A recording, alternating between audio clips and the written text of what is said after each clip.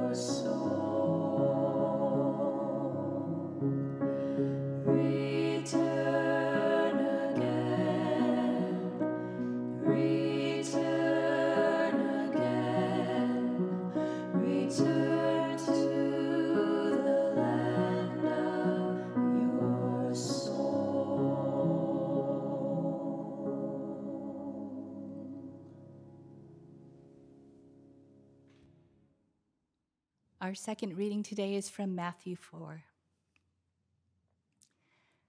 Then Jesus was led up by the Spirit into the wilderness to be tempted by the devil. He fasted for 40 days and 40 nights, and afterwards he was famished. The tempter came and said to him, "If you are the Son of God, command these stones to become loaves of bread."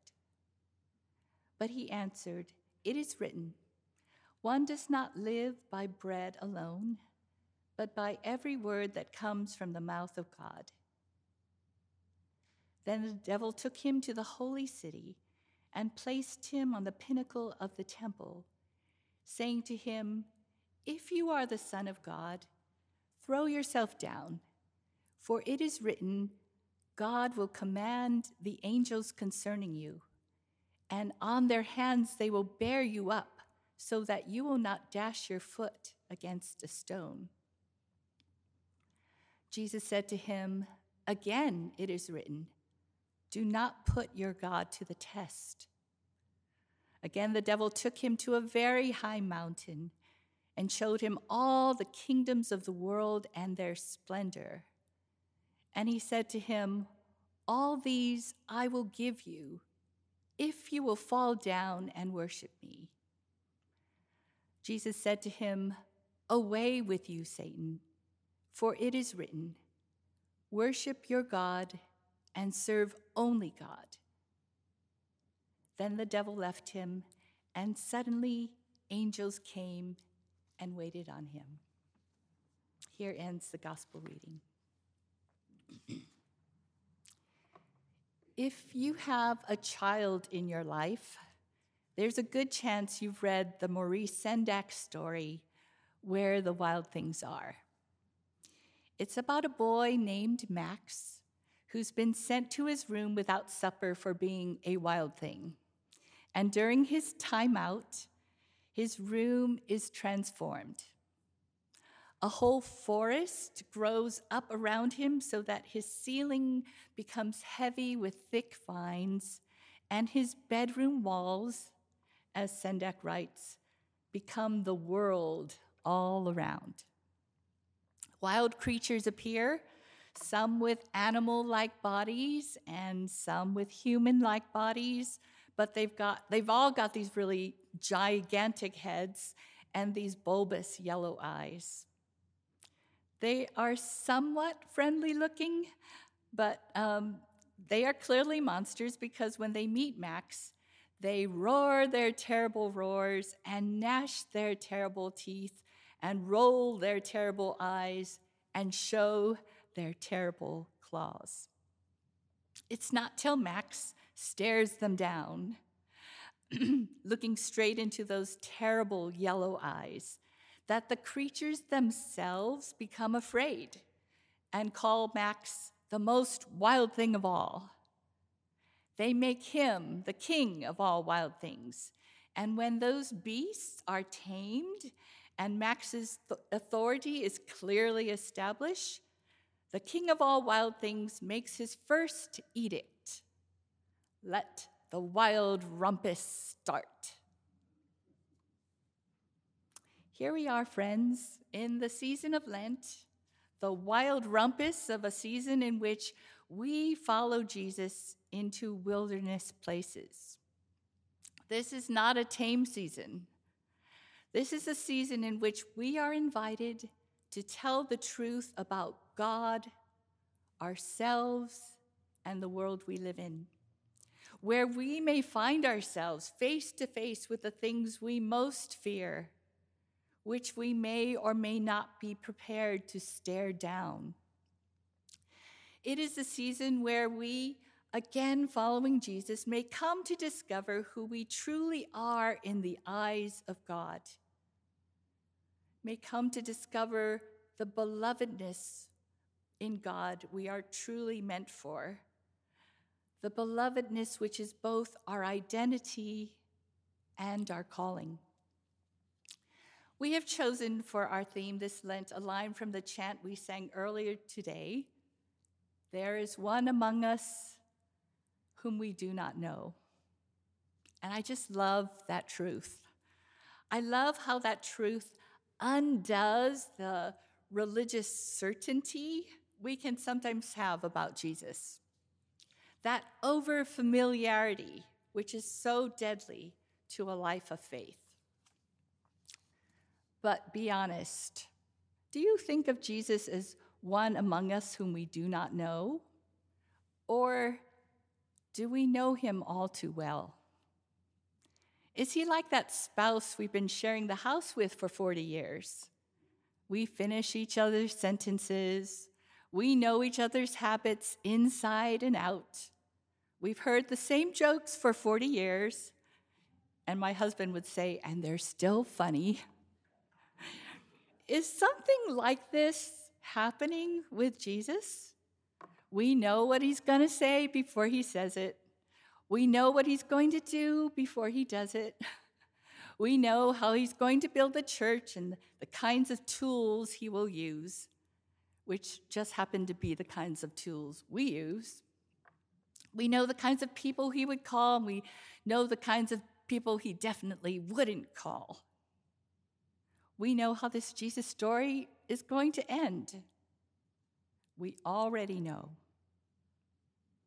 Has Jesus gotten too familiar, too predictable, too small, too safe, and not nearly as wild as his love would lead him to be? If so, we are in the very best place in this season of Lent. We may know the Jesus story, but I invite you today to let that story know you. Let it reveal what it might make of you. The story begins in the wilderness, a dry, barren, empty place. It's really a very strange setting to launch a movement. But here's Jesus in the middle of this barren desert, led to this place, not by the devil, but by the Spirit of God, which means it's not an accident that he's here. The wilderness isn't an unfortunate detour.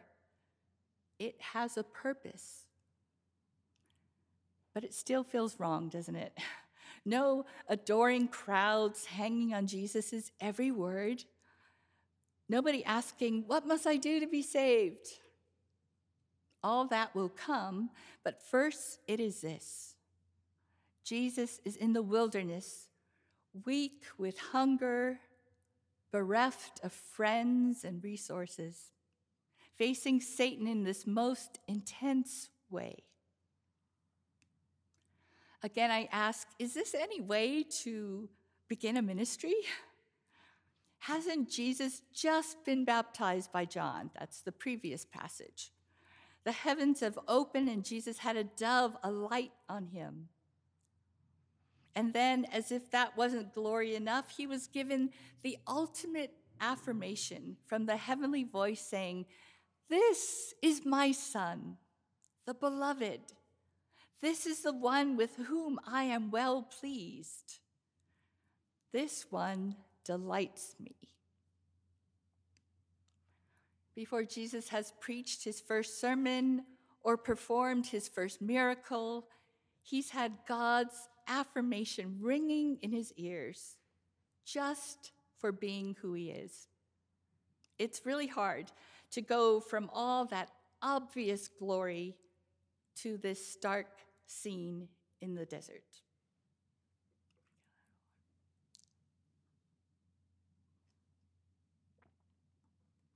But you notice, it's not really Satan's way to roar his terrible roar and gnash his terrible teeth. Satan instead likes to quote scripture. Satan likes to have theological discussions. Satan's most powerful weapon, at least here, is not to throw down his full rage, but rather to toss a little pebble in Jesus' path, to see if Jesus will stumble, to see if a tiny crack will appear in Jesus' resolve. A little harmless pebble, which consists of 2 letters, I and F. If. See, you don't need the nuclear option if you can trip Jesus up with a tiny pebble. If you are the Son of God, turn these stones into bread. If you are the Son of God, jump off this temple spire, because see how it says here in Deuteronomy? God's going to come through for you. You will not even stub your toe. Jesus, look at all these splendid kingdoms. It's all yours. You can have it all now if you will just worship me. If. The accuser's way is to cast doubt on what the heavenly voice has just said to Jesus, not moments before at his baptism. Jesus has emerged from the waters of baptism, drenched in all this grace. He knows who he is, and he knows what his whole ministry is to be about. And it's all wrapped up in the name his Father has given him, beloved. Jesus is God's beloved, and he has come to return everyone and everything to their God-belovedness. So, of course, that's exactly the place that Satan is going to aim the arrows, right there at his identity. Are you really the Son of God? Are you really God's beloved? Let's talk about it. Let's recalibrate here. Satan wishes to talk Jesus out of his God-belovedness and the wildly beautiful calling which flows out of his belovedness with God. Even though being beloved is meant to be everything for Jesus. Communion and calling, identity and mission, wrapped up in this one beautiful whole. And really, friends, it's not that different with us. When the church prays every Sunday, lead us not into temptation, but deliver us from evil, what are we asking for? See, I don't think it has to do with this particular sin or that particular behavior. It's much broader than that. It's whatever diminishes our humanity as those who are the beloved of God. It's whatever throws us into confusion, not just about who we are, but whose we are. So we might pray, lead us not into the consumerism which turns life into one big Hunger Game.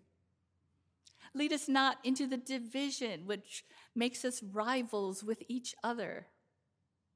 Lead us not into arrogance, despair, lovelessness, the fear we are so prone to when we forget whose we are. But God, deliver us. Let me ask you, what are the voices that are talking you out of your baptismal identity as God's beloved? Casting doubt on who Jesus says that you are. I am what I've achieved. I am what I've earned. I am what others say of me or expect of me or need me to be. I am the hurt that I've done or the hurt done to me. I am the privileges that I carry or the regret that I carry or the shame that I carry. I am all the masks I put on every single day to be worthy, accepted, and loved.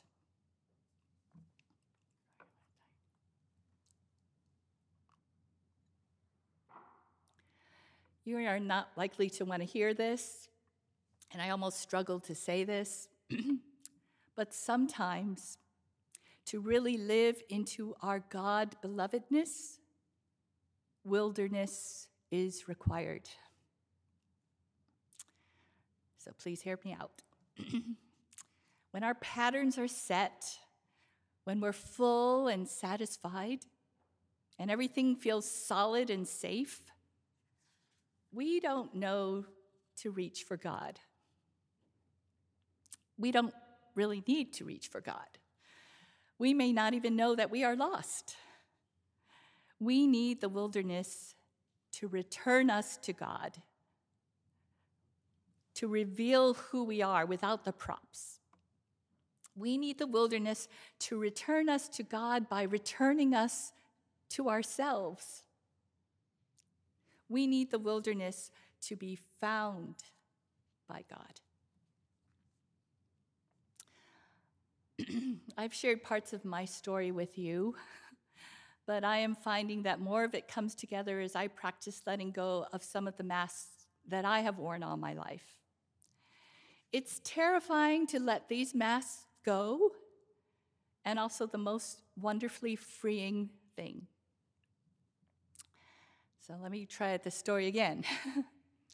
When I became the pastor of the church I was part of for most of my adult life, so we're talking over 30 years, there was a really strong sense in me that I was not supposed to fail. That's kind of how I'm built. I like to put pressure on myself. And there was even more riding on my pastoral call that I think unknowingly created more of a burden. First woman pastor of our church, first Asian pastor of the church. So, my gosh, all the expectation, right? I felt the weight of this. Plus, our congregation had gained a reputation in some circles for being rather cutting edge in how we reflected on being the church and practiced being the church and expressed all of that in ministry. We wrote articles on this. We spoke at conferences on this. So, along with my truly genuine yes to God, I unknowingly carried 1,000 other yeses to all the expectations and hidden agendas that came with the role. And the voices were loud. You cannot fail these people. You must be everything they need. Faithfulness to God means you stick it out here even if you are shriveling up inside. And then, when everything collapsed for us as a community, and we were taking stock of who we were as a church, I made the decision to leave. Something I thought I would never do, but also the only thing I felt I could do.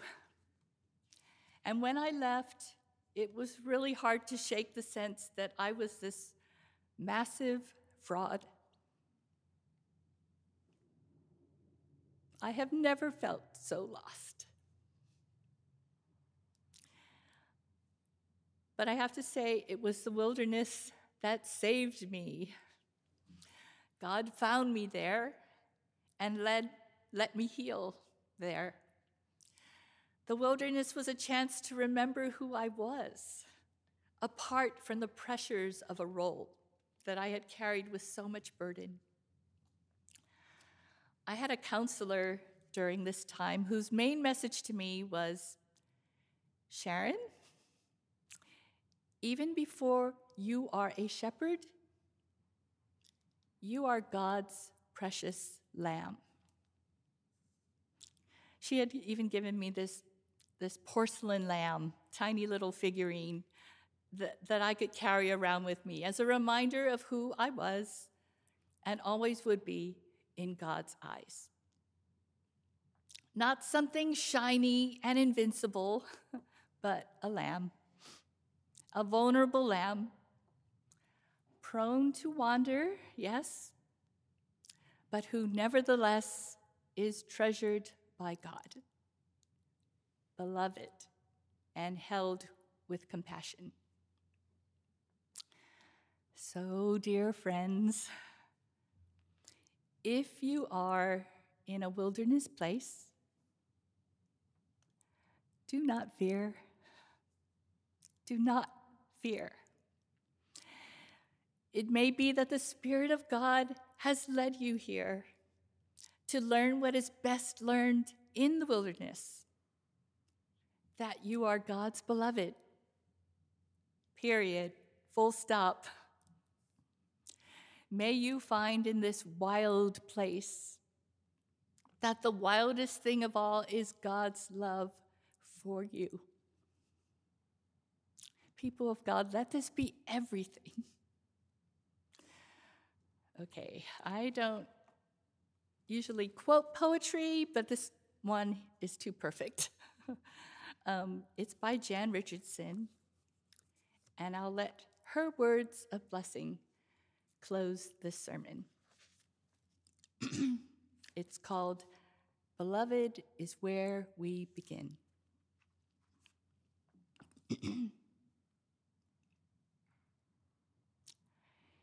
If you would enter into the wilderness, do not begin without a blessing.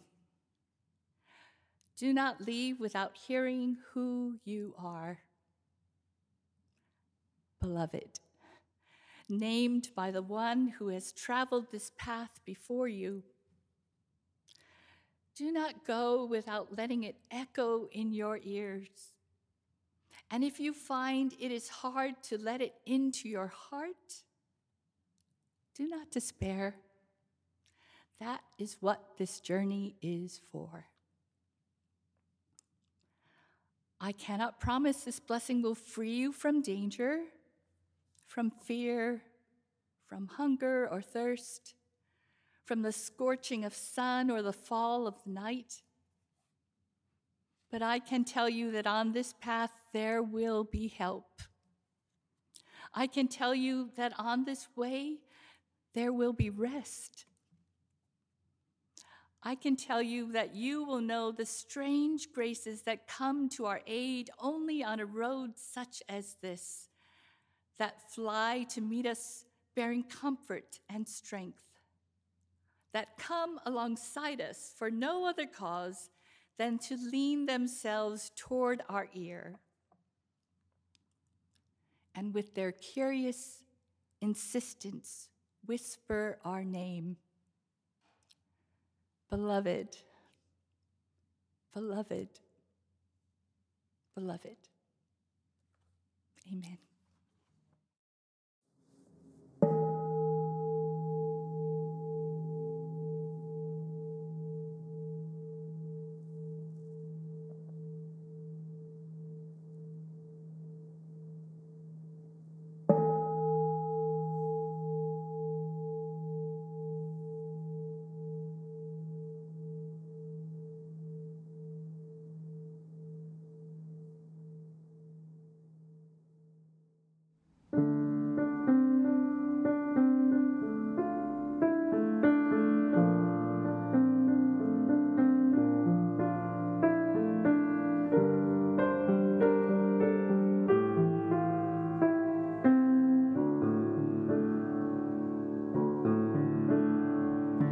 God speaks my name, beloved. God speaks your name, beloved.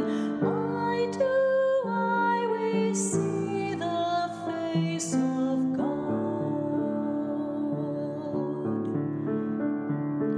God speaks my name, beloved. God speaks your name, beloved.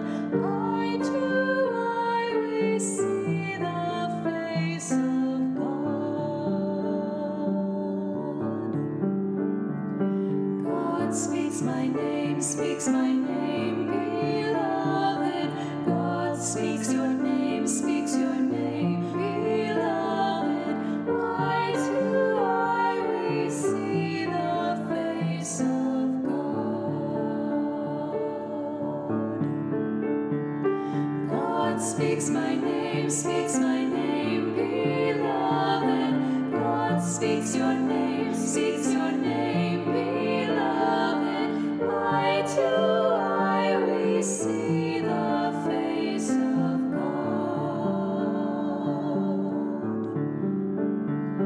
God speaks my name, beloved. God speaks your name, beloved. I we see the face of God.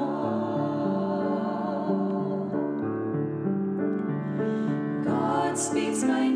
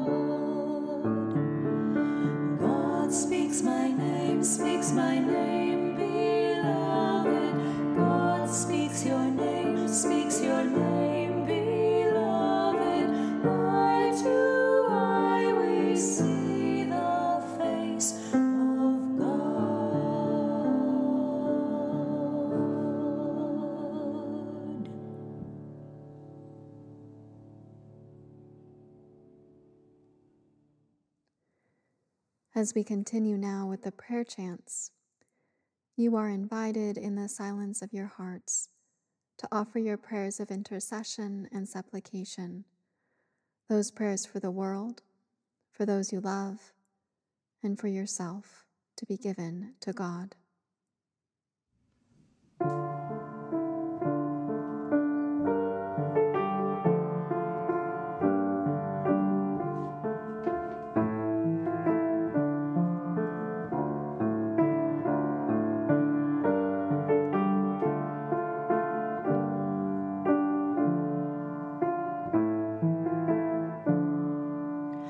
Healing One, grant us your Spirit that we may be your people of light.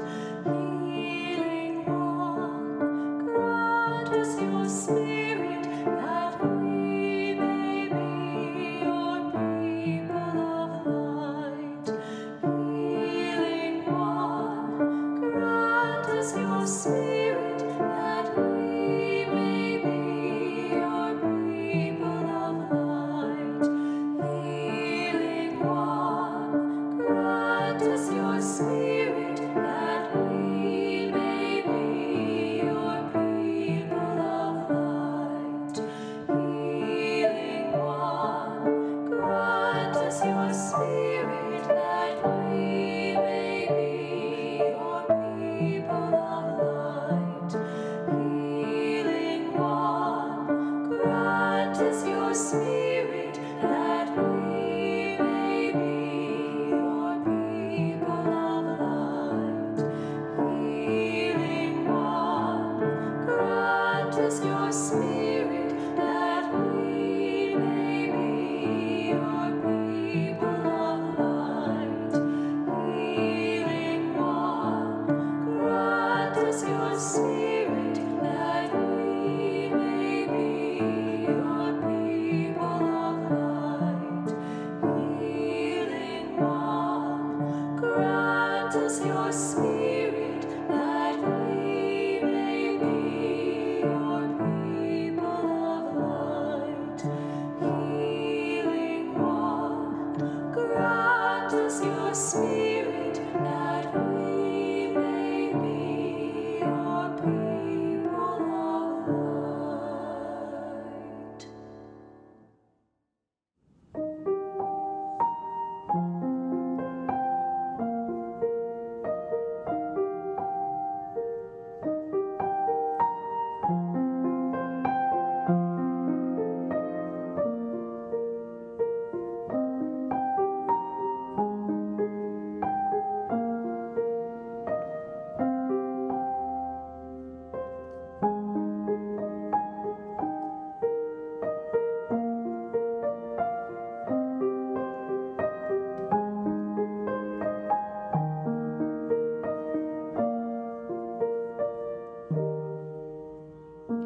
God be the love to search and keep me.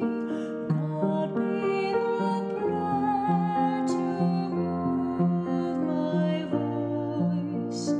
God be the strength to